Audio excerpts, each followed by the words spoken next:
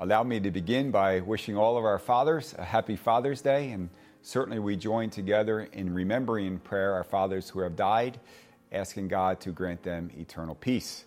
Today, the Universal Church also celebrates the solemnity of Corpus Christi, the solemnity of the most holy body and blood of Jesus, and reminds us that the Eucharist is to be firmly believed, devoutly celebrated, and intensely lived.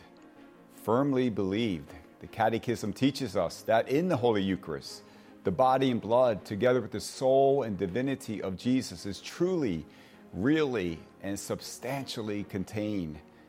Jesus is the bread of life, the source and summit of our lives, and we firmly believe that reality.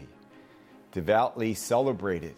Just last month, it was wonderful to see so many of our young people receive Jesus in the Eucharist for the first time. You saw their glow, you saw their joy. A reminder to all of us what St. John Paul II would say, we should be filled with Eucharistic wonder and awe. And every time we celebrate the Holy Eucharist, to do so with such reverence. Intensely lived.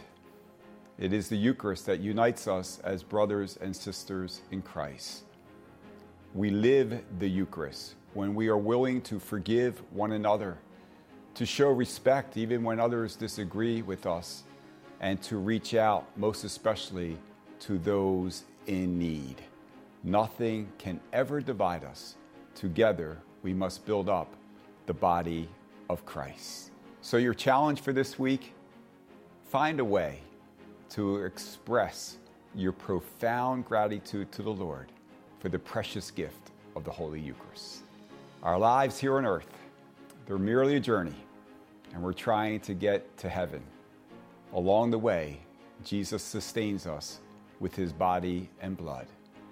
May the Holy Eucharist always be firmly believed, devoutly celebrated, and intensely lived.